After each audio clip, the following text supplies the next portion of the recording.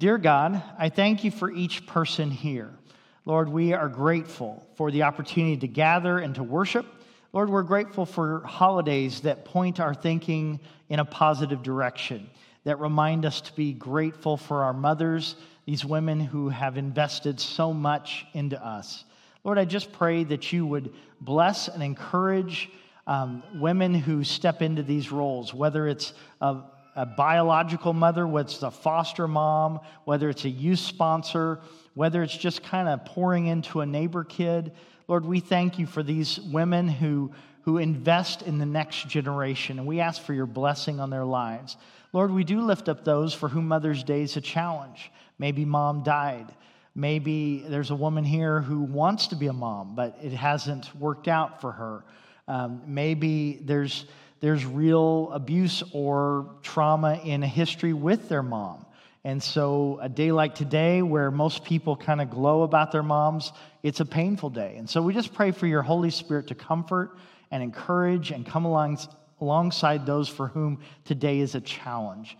And Lord, I pray your Spirit would work among us and that you would help us to be the people that you want us to be and to pour into that next generation and help them to thrive and to flourish and to become all that you desire for their life. We ask this in the name of Jesus. Amen. So in Exodus chapter 20, verse 12, so in this particular chapter, God gives 10, big rules for life. And one of the ones that makes the top 10 list, there's certainly a lot more than these 10 commands in Scripture, is Exodus 20, verse 12, honor your father and your mother, so that you may live long in the land the Lord your God is giving you. And so this holiday is a great expression of honoring mom in particular for her important and crucial and impactful role that she has on us. My mom, I'm very fortunate. She loves the Lord. She poured into me my entire life, and she is an incredible blessing to me. Now, it is important for you to remember, you moms, that you really do have a profound influence. Sometimes it feels like all the influence at certain stages is with the friends. Sometimes it feels like it's with the media. But parents have an incredible amount of influence and impact on your children. And so I encourage you to ask yourself this question: what is your bottom line goal with your kids? What is your bottom line, most important goal with your kids? And I know we want a lot of different things for our children. We want them to thrive, we want them to flourish, but what does that look like? At the heart of that, what is that? I like the metaphor or the picture of gardening or farming when it comes to parenting. I think the idea of a mom planting seeds is a powerful picture of what you're doing. There's this divine partnership, this profound partnership with God Himself, where you plant certain seeds and God partners with you and makes them grow in your child's life. It really is quite beautiful. And so I want to talk about two seeds today. The first is we are to plant the seeds of love.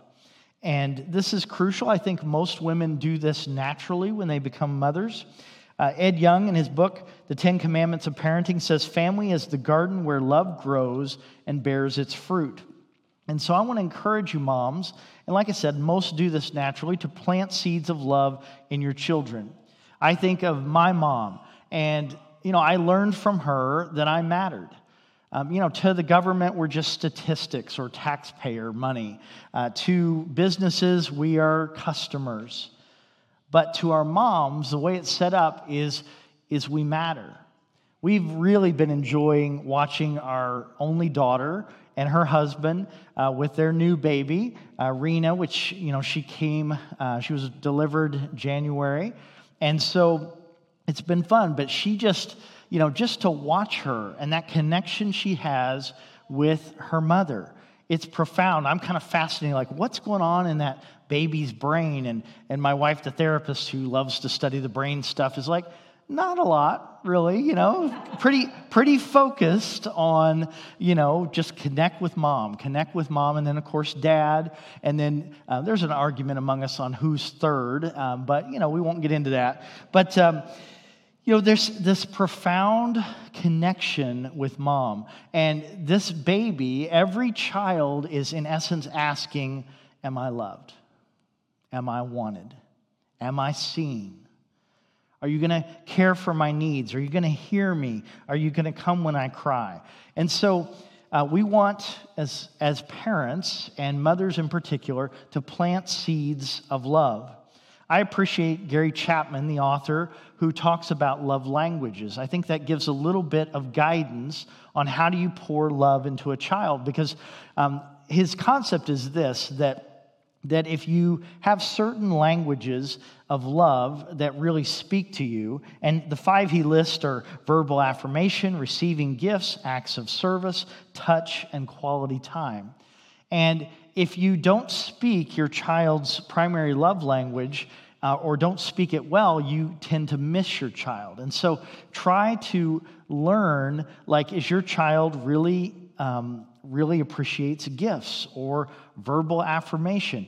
Stop and try to, as the child grows, try to learn that. Now, try to speak all those languages, but they'll have a favorite or two.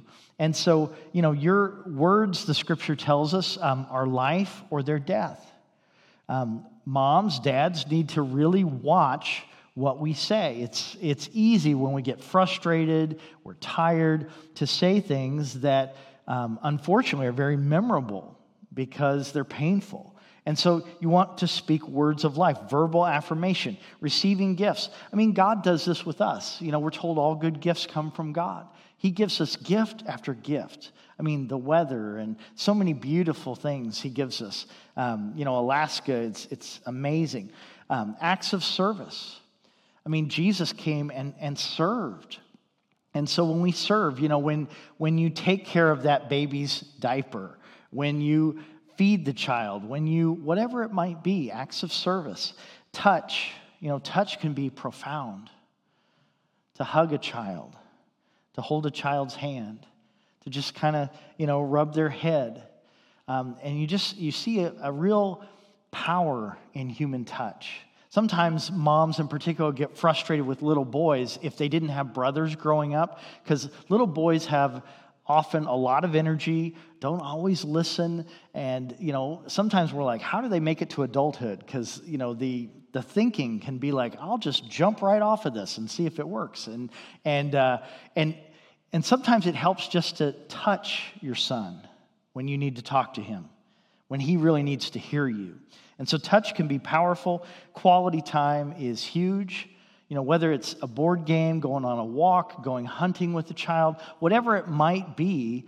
And I will tell you, and this is a frustrating bit, but it's true, is that quality time is buried in quantity time. Because you never know when you're going to have that golden moment, that moment of connection, that moment where they share something. I found that, when you're driving kids around, often they will share something in that time. Really listen to them. And so planting seeds of love is powerful.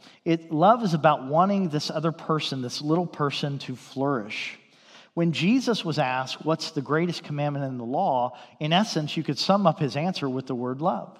Love God with all that you are, and love your neighbor. And so, there's no closer neighbor than your own flesh and blood, than your own child that's in your home. And a mother's love is even a picture of God's love. Now, he's called Father. That's a great title. I wouldn't call God Mother, but there is an image of a mother's love, and it kind of points to how God does love us. In Luke chapter 13, Jesus talks about Jerusalem, the capital of God's chosen people, and he talks about how so often God would like to be like a mother hen and bring the little chicks in and cover and protect. And so a mother's love is one of the faces, one of the pictures of how God loves us so deeply and passionately, and how he loves us in some ways is beyond comprehension. We just celebrated communion time, which is this incredible, simple, but profound picture of God's love for us, where the juice represents the blood that was spilled, the body it is represented by the bread that was offered on the cross, that body that was offered on the cross. And so we want to plant seeds of love into children, and moms do this amazingly well. I'm always amused that big, huge football player guys, professional NFL players, if you put a camera on them and, what's their big opportunity, often you see, hi, Mom, and I kind of lean back and go, where's the hi, Dad? What's going on with that? Dad probably went to a lot of games too. Dad probably taught him how to tackle or different things. But moms just plant that seed of love, and it is a powerful, incredible connection. I was reading about 10-year-old Jordan, and Jordan was out on his skateboard, and his mom was in the house, and the windows were open. So she hears this blood-curdling scream. And she goes running out there. And out there in the cul-de-sac, he has had a pretty major accident on his skateboard. And he has broken his femur, which is like, the big bone. And so he has to go to the hospital. He's going to have surgery. And that first night, he's in a lot of pain, even with the pain meds. And at different times, Jordan, this 10-year-old boy, would cry out for his mother. And she'd say, I'm right here. And she said, do you need something? And he says, no, I just wanted to know that you're here. There is power in those seeds of love, the gift of your presence in the life of a child. I think of, Anne just talked about Mary. Most of the apostles abandon Jesus. And at the cross, the only apostle that I think is mentioned, Peter's just denied him, the others have run and deserted him, is John, and he's there with who? With Mary. Mary's watching that. She's there. She's not going to go away. And so that seeds of love, that is an incredible gift that moms give to their children. And you just watch God grow that in their lives as they learn how to do that. Just this week I saw a picture of Chris Goff, who's active in this church, and she was named Caretaker of the Year, which I thought was pretty cool. And that was they were celebrating her caretaking. And that love, we learn those kinds of things from our mothers usually. And so that's really important to get that. A mother's love is a special and amazing thing. Dr. Laura, this Jewish writer that I like to read, talks about family and relationships a lot. And she talked about when she and her husband didn't have children yet. And there was this ethical exercise that was popular. I remember they did it with us in, I think, junior high. And I always hated it. I thought it was terrible. The idea was the ship is going down, and you have to decide, the lifeboat can take 6 people, and there's 15 of you. And they describe the 15, and you have to decide who's going to be in the lifeboat. And I just think it's a terrible exercise, but they had us do this. Well, she was talking about this with her husband, and she said, well, if there's only 3 of us and the lifeboat can only fit 2, you, me, and the baby that's coming, she said, what would we do? And he's like, that is a stupid exercise. We are not doing this. And she goes, no, we would get rid of the baby because we could have another child, is what she said. She's not a mom yet. And later, when she had the child and she was bonding with the child, she comes back to her husband and she said, honey, I got to ask, how long can you dog paddle? Because it grabbed her. A mother's love is a powerful and profound thing. And so Elizabeth Stone once said, making the decision to have a child is momentous. It is to decide forever to have your heart go walking around outside your body. It is an incredible thing to be honored with the privilege of having a child. And so it is absolutely crucial that mothers and fathers plant those seeds of love. Now, the next seed I want to talk about is the seeds of truth. And I think moms do this. I don't think it's quite as natural as the seeds of love. We live in a culture that has lots thrown at us all the time. Dave Stone, author, he says we're bombarded with about 1,000 ads a day between radio and internet and television and all that kind of stuff. According to John MacArthur in one of his books, he says that the average American child watches at least 28 hours of television each week. Now, that's a little terrifying. You think about the indoctrination. You think about the messaging that comes with that much television. And the reality is, like with kids, We might have the kids here at church an hour and a half a week. So think about that. So please don't ever view the church as the spiritual maturing agent. Parents are the ones planting the seeds of truth, and church comes alongside and supplements and helps. This is your responsibility. This is your calling.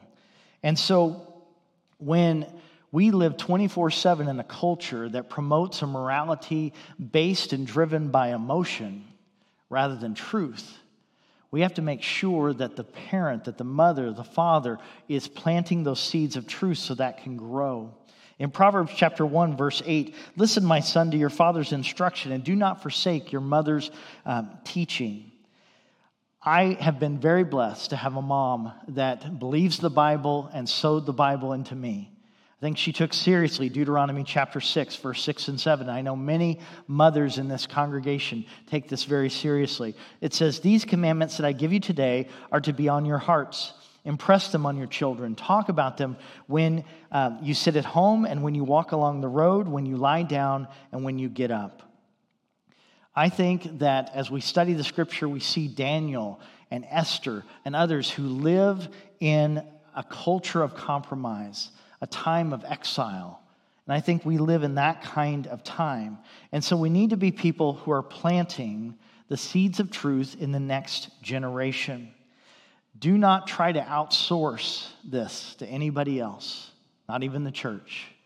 Mom and dad are on the front lines of this. This is absolutely crucial. Now, I think it helps if you don't just give children the commands of God, but you give them the why behind it, that you dig into it a little bit. Stop and think about, like, one of the commands is don't bear false witness. Don't lie, okay? Well, you dig into that and you go, well, what's the principle behind that? Well, a principle behind that is that truth matters. Honesty matters. Who wants to be a close friend or married to or have as an employee someone to whom truth doesn't matter? Someone who's dishonest, someone who lies to you. You don't want that. That destroys your reputation. It will destroy your marriage. It will destroy any relationship that you have if you're a person who is known for lying. And then you can dig deeper. So the principle is truth matters. And you can go, in the very character of God, we are told that God cannot lie. We are told that God is truth, that He is holy. That at the very essence of what truth is the very character of God. As a matter of fact, if you walked in the middle aisle here, you walked under a scripture, a quote from Jesus, where He says, I am the way and the truth and the life. No one comes to the Father except through me. And so at the heart of truth is the person of Jesus Christ. But we also are given this remarkable book, the Bible, which is full of propositional truth. And I believe that the Bible is inerrant, infallible, it is without error, it is God's truth, written form for us to study and to put into our hearts and to memorize and to learn and to live. And so, as a mother, as a father, plant the seeds of truth in the next generation. We see, even in a time where women weren't given as much formal teaching when it came to the Word of God, we see Mary, the mother of Jesus, in Luke, in what's called Mary's Song, in Luke chapter 2. It's only 10 verses long, and yet there's about 30 phrases or words or allusions to the Old Testament. And so this little psalm or song that Mary says is just, it bleeds Bible. It just oozes the truth of God. Mary was that kind of person, which is, I'm sure, one of the reasons why God picked her to have that kind of influence in this remarkable mystery that is the incarnation, where Jesus is fully divine and fully human in one, person, one entity.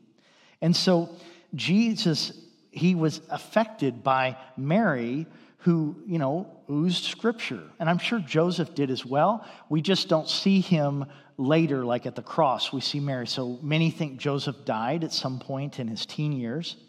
And so I would just say I mean, my father was a minister, and yet I would still say that I learned most biblical truth or more biblical truth from my mother, just because she put in more time. She was a stay-at-home mom, and she spent more time with us. And so moms, take seriously this role of planting the seeds of truth into the next generation. Help them to memorize Scripture. When something comes on the radio or television, if you're watching that, process it with them using Scripture. Think through it. We live in an era that's beautiful in many ways, in the sense that not everybody's a big reader. And so we live in an era where we have DVDs that are the dramatized Gospels. And so it's word for word, the Matthew, Mark, Luke, and John, and you can watch it, act it out. Have the book of Acts as well. That's something we can loan to you. You can get Bible, audio Bible. And so if you're not a big reader, you can listen to the Word of God. Sow the seeds of truth into the next generation. It's one of the things that makes camp effective, is they go out to Camp Laiwa or some other Bible camp, and they have to kind of ditch the electronics. They step away from the media, and they have time alone with God. They have time where counselors who invest in them and teach them biblical truth. It's profound. But it has to be done first and foremost in the home. And mother is the front line of that. Now, one of the things we also did in our home, and still do, is, we want to face the truth. We want to have those seeds of truth. We have something that my wife came up with, and it's called an exit interview. And so we're 4 kids into it. We only have 1 left.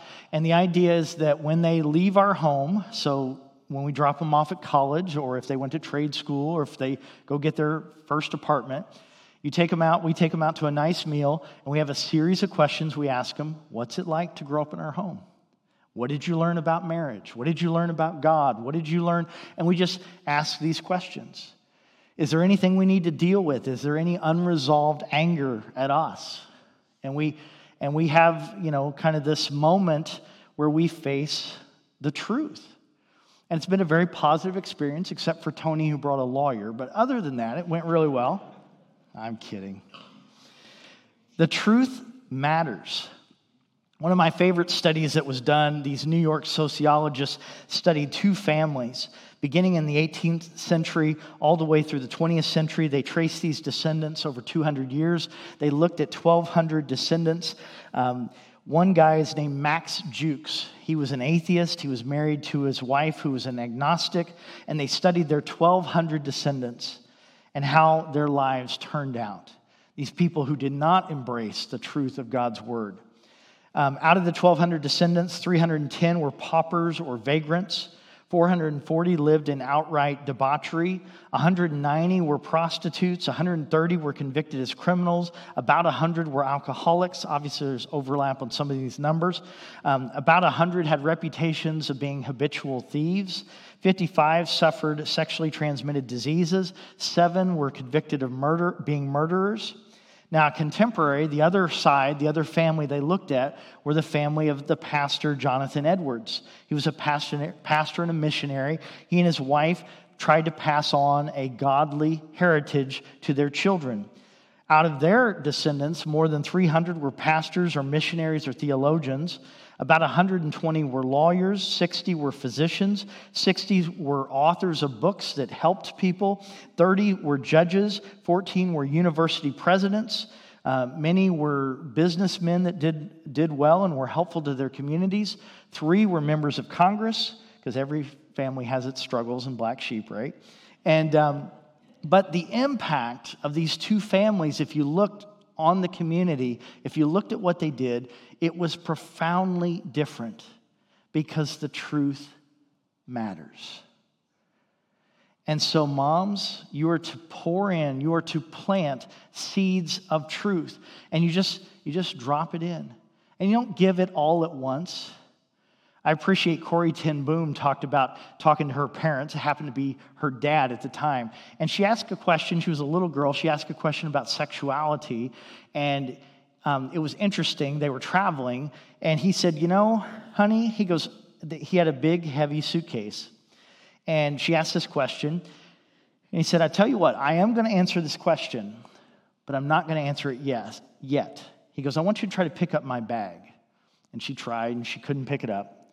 And he said, the answer to that question is a little heavier than you're ready for at this moment. But I will answer it eventually. And he did.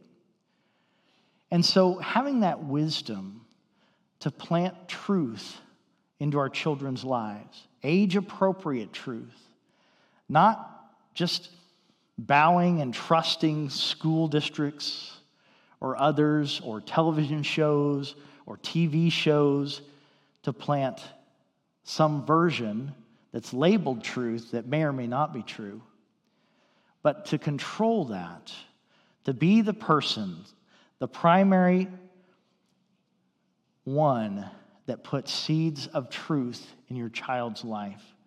That's the call of a mother. It's the call of a father. Moms, you matter in this. Now, parents, we're not going to do all this perfectly. We're going to make mistakes. But it is important that you plant seeds of love and seeds of truth. One of my mom's favorite verses is 3 John, verse 4. I have no greater joy than to hear that my children are walking in the truth. Now, I think the author is talking about people he led to Christ and invested in, and he's looking at them as his spiritual children. But my mom and others have grabbed it and applied it to their physical children. And I think that's fair too. Because how can you be a greater mentor to anyone else than your own children? That child you have from birth to whenever they leave your home. And you continue to have an influence afterwards. And so the big idea this morning, moms, is moms keep planting seeds. You will see a harvest in your children, an eternal legacy. Let me pray for you. Dear God, we want to have an eternal legacy.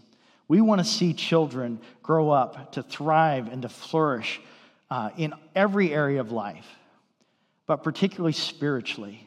We want them to know Christ. We want them to be whole. We want them to have that relationship with their Creator. We want them to be people we will see in heaven. We want to have that eternal relationship with them. Lord, help us to be about the main thing. So many peripheral issues are maybe helpful to a child. Help us to be about the main thing, to plant love and truth, to enter into that beautiful partnership with you where we do our part and you do your part. Only you can make it grow. We ask for your help in this holy calling. Lord, I pray that you bless, guide, and give wisdom to every woman here who is sowing into the next generation. This is our request. This is our prayer in the powerful name above all names, Jesus Christ. Amen.